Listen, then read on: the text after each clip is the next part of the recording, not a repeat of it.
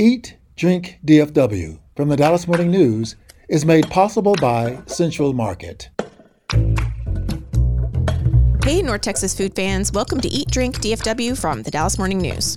Each week, we dish on the local restaurant scene, food and drink trends, cooking and shopping tips, and unpack everything that makes North Texas one of the most vibrant, diverse, and ambitious food scenes in the country.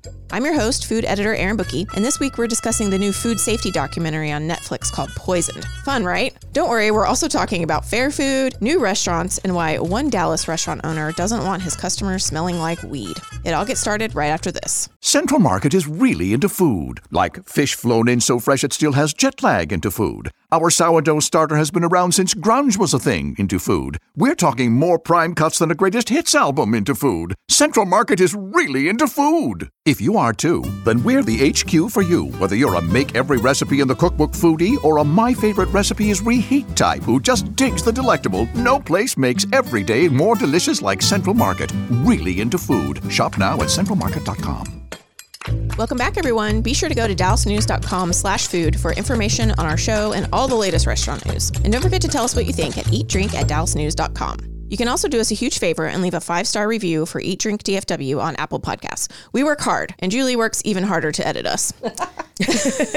Later on in this episode, we're recapping a new documentary called Poisoned, which shines a light on some huge gaps in our food safety system. But first, we're catching up on restaurant news and general fun stuff with reporters Sarah Blaskovich and Imelda Garcia and our producer, Julie Fisk. Okay, Sarah, I know the biggest thing in the last couple of weeks was the State Fair food finalists. Yes, it's my favorite. Yeah, I'm excited too. Imelda, I'm very excited that when the State Fair starts on September 29th and we go for our taste test, it will be Imelda's first year joining us. Yes, Julie's second year, Erin's zillionth year. Yeah, I think so. My zillionth year. We get together and we try all 10 new foods and drinks. And I say and drinks because there are 9 new foods and 1 drink. These are like the prom king and queen, the leader of the musical, the football star, the cheerleaders, all in one. These are the Big Tex Choice Awards finalists. And so what are you most excited for us to taste? The best thing that I've tasted so far was called deep fried cheesy crab tater bites. Oh, wow. These are loaded tots with a Cajun queso on top. A little bit spicy with chunks of crab in it. So something I like about this dish, and I think you'll like this too, Erin, is the concessionaire Isaac Russo, who was one of the winningest concessionaires of the Big Tex Choice Awards. Because of the deep fried cheesy crab tater bites, he's going to open a New Orleans style, Cajun style booth. So where these loaded tots are sold, you can also find po' boys, muffaladas, shrimp and grits, and other stuff like that. So I'm a huge fan of New Orleans cooking, and there will be more of it than just this finalist. Are there any concerns about freshness with crab? It can go south real fast. This is a great question, Julie, and thankfully not my job to health inspect, but sure. I mean, they are held to pretty high standards when it comes to food safety. How do you keep all of these foods safe to sell in 24 days in very high temperatures? I don't know. And so what are some other ones we should try? I'm going to pick a couple highlights from the 10. Okay. We've talked about the loaded tots. Deep fried pho has been a talker. Now, you are wondering probably how you fry soup, and this is not fried liquid. This is the ingredients in pho wrapped in a tortilla and fried. So inside of a tortilla, almost like a burrito, you're going to have the noodles, the pork, some herbs, and some other stuff. Wrap it all up, fry it, and then they serve it with a side of pho broth. Ooh, for a little dipper. That sounds good. There's an oxtail spring roll, and they've never had oxtail at the State Fair of Texas. I tried it. It's really good, and there's a cool story behind the people who created this. The dish is named Oxcellent Soul Roll. It's a little bit of a food pun, friends. And they were enrolled in something called the Big Tex Masterclass, which is for people who want to be a concessionaire. And they learn how to do this over the span of, I think, 5 to 7 months. And then they completed the class and were brought on as a concessionaire. So they kind of did this mentorship program to learn how to be a concessionaire, because it's not easy to sell, thousands of trays of food to people in 24 very sweaty days. And I like this oxtail dish because it comes from a family that's new to the fair and has sort of shown that they are dedicated to it. And what about the drink? I'm always curious about the drinks. I love that they add drinks to these because it kind of helps when you're eating all 10 of them in one day. Yes, Erin, I think that's a good take, but I will take the opposite, which is I think adding drinks is odd. I just want to put in a headline, fried foods, and that word doesn't work when 9 of them are foods and 1 of them is a drink. Perhaps this is just a semantics problem for me, but the drink is really delicious, all that aside. It's called Trail Aid. It is a raspberry lemonade with some cucumber in it. So like really light and refreshing, has a little bit of sugar in it. The story behind the woman who created it, she's 89 years old. Her name is Miss Ruth Hauntz. She created fried Jell-O a couple of years ago. We have known her for years as one of the State Fair concessionaires that's kind of famous. And she is the oldest concessionaire at the fair. Can we add some vodka on it? That is such a question that Julie should have asked. Julie, you're laying down on the job. Imelda, I would love to drink this as a cocktail with you. And I think it would be really good as a spritzy, light summer cocktail. What about the sweets? There's a cheesecake with cookie butter dust on it. Yes. That's going to be interesting. The story behind this that I like is the man who created it swam in 2 Olympics. And then he decided, like you do, let's go into the cheesecake business. There's Fernie's fried cherry pie in the sky. This is the family who created Fernie's deep fried peaches and cream. Fernie herself died a couple of years ago. She was the funnel cake queen at the State Fair of Texas, and her daughters are still running their booth. So Fernie's fried cherry pie in the sky is a little tribute to a woman who had been around for a long time. And it is very simply fried pie. Well, why is it in the sky? It's in the sky because it rhymes with pie. This is true. Because I said, are we remembering Miss Fernie because she died? And they said, actually, no. Although they call her Mother. We do remember Mother every day. And I mean, like, you get to talking to them about their mom and they'll cry on the spot. I mean, she is really a huge part of the fair and the matriarch of the family. So it's a fried pie. It's a fried pie. You don't have to pluck it out of the sky. Can you do that? You can submit things to the fair that already exist. Oh, great question. Yeah. You can make up whatever you want to and submit it to the fair if you are already a concessionaire. So you, Julie, cannot fry a Band-Aid and try to tell the State Fair that they should sell that because you're not a concessionaire. But it's a great idea. It has not been done. It hasn't been done. Thank God, because we do have to eat these, remember, guys? Right. But no, you have to be a concessionaire for at least 1 year before you enter the Big Tex Choice Awards. I think there's a misconception that anybody out there can fry whatever in their basement and decide that this could be part of this contest. The answer to that is no, because it is hard, like we've established, to serve food at the fair for 24 days straight. And just letting any person do it, even if they have a good idea, would be a losing business model for everyone involved. So one of the barriers to entry to becoming a finalist is the judges are looking for dishes that they've never seen before at the fair. It was explained to me, though, that these can be dishes that have existed elsewhere. If somebody else has fried something at another state fair or in another country even, it's still interesting to the State Fair of Texas. They also want to be culturally relevant and diverse. And so over the years, if you look at the lists, we started with stuff like fried Coke, fried coffee, fried butter. This year we have fried pho. And so they've never had a fried pie before, or a fried cherry pie, I guess? I guess they've never had a fried cherry pie. Okay. The same family has fried peaches and cream, okay. And it was a huge seller, and they do still sell it. But by this logic, I guess there hasn't been a fried cherry pie. Very cool. I really love to hear all of the stories behind the dishes and all the concessionaires. I mean, there are just so many wonderful, quirky stories, like the Olympics guy. Yeah, thanks for saying that, Erin. It's one of my favorite things about the fair. You know, it's not my job to like these people, but it's hard not to. So, Imelda, you had a fun story this last week. Can you tell us a little bit about it? Yeah, this is about E-Bar Tex-Mex. The owner decided to put a sign in the door saying, you know what, if you smell like weed, you are not going to be served. So the people went crazy on social media because they were like, what are you talking about? I mean, when you get high, you are like very, very hungry. You want some nachos. Yeah, I know.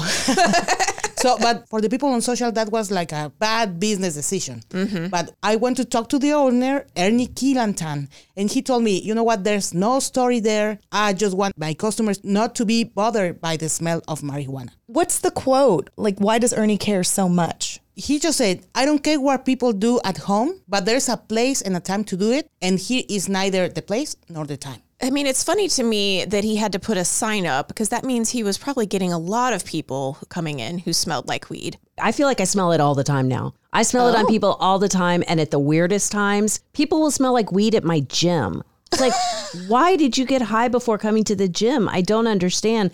And I'll admit, if I'm at a restaurant with my kids and someone is near us that just clearly hotboxed in the car, that bothers me. I do think it's funny that the owner says, if you want to do it at home, I don't care. I just want to guess that most of these people probably did do it at home. And then they got in their car and they came to the restaurant. They're like, dude, I am doing this at home. It's kind of along the lines of all of these dress code rules that have come up that are really confusing. Like, it seems like restaurant owners are really trying to set some boundaries, but it seems to always backfire. Well, it also feels a little targeted at times. So very, very. Sarah, you had some new restaurant openings in the last week that were pretty big that you want to tell us about, right? Lots of new restaurants. I'm going to hit 3. And we could do this for weeks if we want to, because half of my job, it seems, is just talking about new restaurants. We're going to talk about Maison Chinois, Anchor Bar, and Black Tap. So first, Maison Chinois is a modern Chinese restaurant on Cole Avenue near Fitzhugh. This is an upscale Chinese restaurant that comes from an Italian guy, Alberto Lombardi, who owns Toulouse and Taverna and Bistro 31. Alberto has a lot of restaurants around town, and he just decided, what if we opened a Chinese restaurant? Could be problematic from a guy who's not lived in China and isn't Chinese. So he hired a chef from Hong Kong. There's another culinary director who is Italian like Alberto, but he lived in China for 7 years. And so the two of them have come together and put together what I think is a really interesting modern Chinese menu. We do not have a lot of expensive Chinese food in this town. And so they think there's an opening there. At first I was like, what do they mean by modern Chinese and upscale Chinese? But then I saw the photos that Juan took and they are just amazing. Like, this place looks gorgeous and the food looks wonderful. Yeah, beautiful dining room. You're going to want a reservation. It's not going to be a budget conscious meal. Those were some sexy photos. That might be a birthday thing for my husband. For sure. And I think their Peking duck will be one of the big deals. They bring it up on a cart and they bring you these really thin, beautiful crepes with all kinds of fixins. So you basically make your own little plate. It's pretty cool. Like A Christmas Story. Do you remember at the end when they brought the duck out? Yes. Yes, and chopped off the head. It already comes with the head off, if anyone cares. Yeah. And what about Anchor Bar? Anchor Bar is a sushi bar with ice cold martinis, as they say, at Preston Royal. A second one will open in a couple of weeks on Knox Street. So we'll have 2 Anchor sushi bars. The idea here is that people will get rolls and maybe a little bit of crudo. And I thought those things were good. I have tried many dishes at the Anchor Bar at Preston Royal. However, the miso sea bass entree is the business. So this sea bass is marinated in 4 days with the miso plum paste on the outside. Then they bake it for 9 or 10 minutes. The fruit in that paste caramelizes a little bit. So you've got sea bass that's lightly sugared on the outside. And then it sits in white miso sauce. And I took a bite of this and I almost didn't share, with anybody else. But then it turned into this thing where our photographer was there and I was like, you have to take a bite of this. Do you see how sweet that is? Do you see how there's that light little crisp thing on the outside? I just had a ball with this dish. So Anchor Sushi Bar is kind of like a adult bar where you go and get a drink and some snackies, or you go for a full sushi meal, but you cannot miss this miso sea bass. Yeah, I need to eat that. You're going to love it, Julie. Since you said you like sea bass, you got to go. Okay, so tell us about Black Tap, because that sounds fun. Yes, Black Tap is in Victory Park. This is a craft burger joint with giant milkshakes. And they have a couple of restaurants in New York City. There's one in Vegas. There's one in Disneyland. Most of the Black Tap burgers are international, actually, like Switzerland and Dubai and a bunch of other spots. But they're expanding more in the US. They just opened Nashville, and Dallas opened last week. So just big, beautiful burgers, and then $15 to $20 milkshakes with, a slice of cake on top or sprinkles all over and a cookie. These are Instagrammable milkshakes with these big old burgers. And it is situated right near the American Airlines Center. You can almost see American Airlines Center Plaza from the front of this place. So I'm just picturing both out of towners and locals thinking, okay, I'm in Dallas. I guess I'm going to go get a burger and a big old milkshake, and then I'm going to go to the game. It feels right. The shakes you can make alcoholic, right? You can. Although what's funny, I asked this question, there's so much going on in the shakes that they have a separate thing called a cake shot. And they have 2 flavors, which is a much smaller quantity of liquid that's quite boozy and has some cake-like qualities in it, because you can take those milkshakes and add shots of alcohol to it. But because there's just so much in there, it's not a cocktail and it's not a milkshake at that point. It's somewhere in between. So their recommendation is get the big milkshake as is, share it with your kid, or don't share it with the whole table. They're that big. And if you want a dessert-like shot, they have those separate. Yeah, and I feel like that big of a milkshake with alcohol in it would just make you very sick later. It's a lot of sugar. Sugar and alcohol, bad mix. Yes. Up next, we're going to talk about the scary reality of food safety in the U.S. Speaking of bad mix. Yes, exactly. That's right after this. Central Market is really into food. Like when we say cheese, it's in 12 languages into food. Butchers, bakers, and sushi roll makers into food. We're talking so obsessive about quality you can shop blindfolded into food. Central Market is really into food. If you are too, then let us turn your shopping list into a treasure map. Get inspired, get adventurous, or just get a chef-made dinner when you've got more taste buds than time. No place makes every meal more amazing like Central Market. Really into food. Shop now at centralmarket.com. Welcome back, everyone. This past week, we all watched the new documentary on Netflix called Poisoned. Sounds scary, right? And yeah, it kind of is. It's about the food safety regulations in the U.S. and the many gaps that allow pathogens into our food a little too easily. The documentary primarily follows Bill Marler, who's a personal injury attorney and food safety advocate. And he's done work over the last 40 years helping victims of foodborne illnesses. He played a huge part in the E. coli outbreak, where Jack in the Box basically killed several children with their undercooked burgers. Oof. So he's been representing victims of this for a really long time, and he's now campaigning to have more regulations in place that actually remove pathogens from our food supply. Because in Europe, they have chicken on the shelves that says like guaranteed pathogen free. Here in the US, we're kind of just supposed to accept it. Ever since I've been an adult and cooking, I basically assumed that my chicken had salmonella. You know, I didn't think that it was really optional. How scary, I know. For it to not have salmonella. So what did you guys think about this documentary? It scared the crap out of me. Yeah. I watched it with my kids and they were pretty shocked. I think like you, Erin, we assume that yes, our food potentially could have this stuff. So we clean it and we take the precautions. But my teenage daughters who are cooking for themselves now were pretty horrified to know that salmonella is on chicken that regularly. Right. And when I told them, I'm like, well, that's why, you cook it thoroughly. And they were like, well, how do you ensure it gets on your surfaces? It gets on your knives. How do you know that that's not spreading everywhere? And that's a good question. One of the most shocking scenes for me was when this woman is cutting the chicken and then she takes the faucet to clean her hands and then she touches again a knife or something and then she goes and touches her daughter and now she's contaminated too. It keeps contaminated things. I mean, we are doomed. I mean, yeah, it's everywhere. And for me, it was like news that this E. coli thing can cause like deaths. When I heard about E. coli before this, I always thought that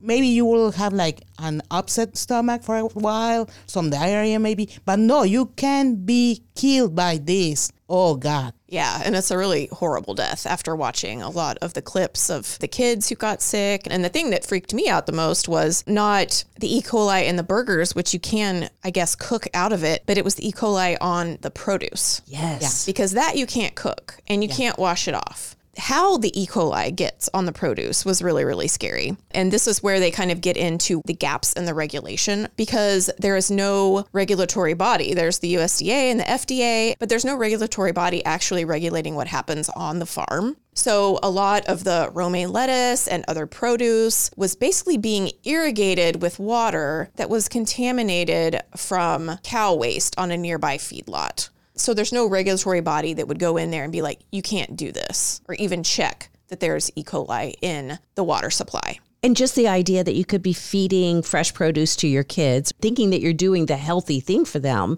and then they get sick. Yeah, it's really terrifying. This documentary, this is so awful. Like, I couldn't finish it, and I'm mad that I watched any of it. Sorry. Really. Sorry, we asked. I like, knowledge is power, and so I think that a lot of people listening might learn something and make different choices. I'm just sorry I ever watched any of it. It was kids dying for the first 20 or 30 minutes. I have kids, those kids' ages, and man, you need to know about that stuff. I need to know about that stuff, but it totally ruined my day. We were sitting down. My husband was cooking during all of it. Oh, no. Terrible idea.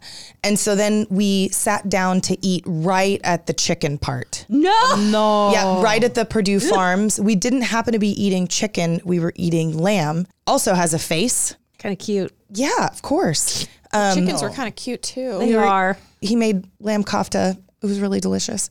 But we sit down and my sweet husband, he knows that I'm watching this for work and we've suffered, both of us, through the whole thing. Like, neither of us are like, haven't you learned something? We're like, this is the worst day of our lives. Do you want to keep watching?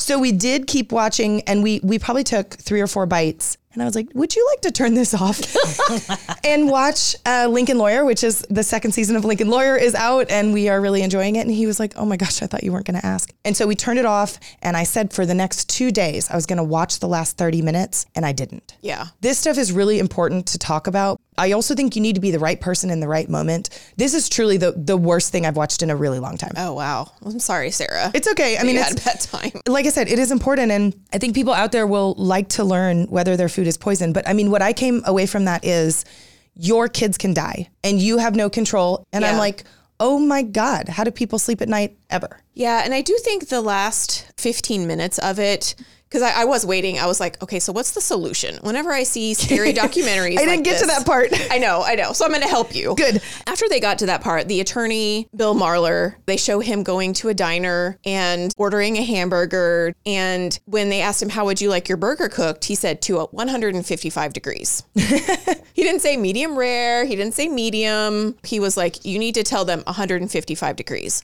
And if they're like, we don't have a thermometer, then you need to leave. So I think I'm going to start doing that. And He just does sort still of eat burgers, though. Yeah, so he still eats burgers. They asked everyone in the documentary, so what things do you never eat? Most people said no romaine. Now, they did say, if you want romaine, don't buy the stuff in a bag, buy the other stuff, wash it yourself. I do think if you're buying from a local farm in Texas or you know where your produce is coming from, then that would feel a lot safer. But they really went after bagged lettuce. Yeah.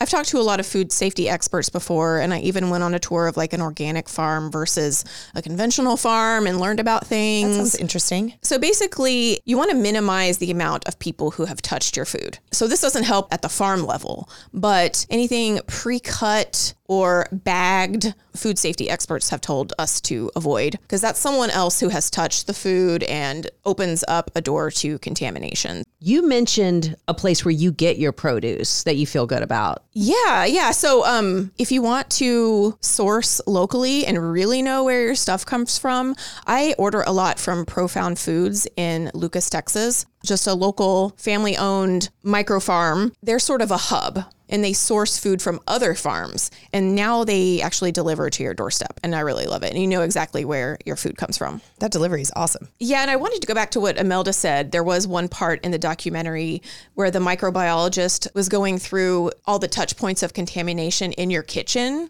You know, once you slice the chicken, now your knife is contaminated and your hands are contaminated. And then you touch the faucet and now that's contaminated. But then you wash your hands, but then you touch the faucet again and now your hands contaminated again. And then you touch your child's face, which is what happened in the documentary. So I don't know if I'm, hyper vigilant, paranoid person, but as I was watching that, I was like, no, why is she touching the faucet again? So I wash my hands 50 times while I'm cooking.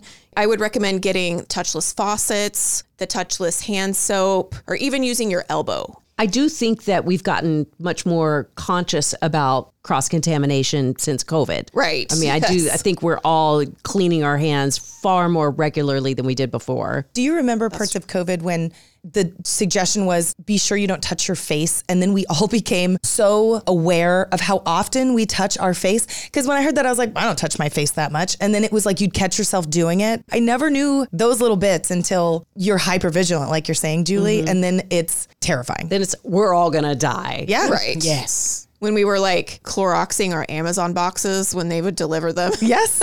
Leaving the canned goods in the garage for a couple of days. Yes. When we were Cloroxing our Clorox. Yes. That was such a time. Yep. Yes, but you are right, Julie. I think people have gotten more aware of those touch points of contamination since COVID. I think it's hard for big companies to be aware of all the contaminants, but authorities need to be like on top of it, because did you saw the part of the peanut butter processing plant? That was really awful. I mean, there were rats, live rats there, a lot of bugs, and our kids are eating peanut butter. And we cannot control that. So that's a job for our authorities. They have to be on top of this. Yes. I had almost blocked that out from my memory, like when it happened, because it was so horrible. And that CEO did actually go to federal prison. Yeah. Because he knowingly killed people, basically. And there was a whole paper trail of him not caring. So I do think that situations like this do change how things operate. It'll be interesting to see if this spawns any changes, because, Poison has been trending, I think, on Netflix in the top 10 for a while now. So will people be outraged? Will people stop buying certain foods because of this? Or will they tune it out? I mean, basically, I think what needs to happen is the changing in the regulations and more regulation, which is really hard to get in this country. And we really want to hear from our listeners on this. Have you watched the documentary Poisoned? And what steps do you take to keep your family safe in the kitchen? Please email us at eatdrink@dallasnews.com. And that's all the time we have for Eat Drink DFW this week. Thank you all for joining, and I hope we've made you hungry for more. We also want to hear from you, so share your food thoughts, favorite restaurants, or tasty recipes with us at eatdrink@dallasnews.com. The show is produced by Julie Fisk. To stay up to date on every episode of this show and hear more from our newsroom, just follow the Dallas Morning News wherever you get your podcasts. And if you like what you hear, please rate the show and give us a good review. Find links to everything we do at dallasnews.com/listen. You'll also find a special membership offer there just for listeners. For the news, I'm Erin Bookie. Thanks for listening, and we'll see you next week. Eat, Drink, DFW from the Dallas Morning News is made possible by Central Market.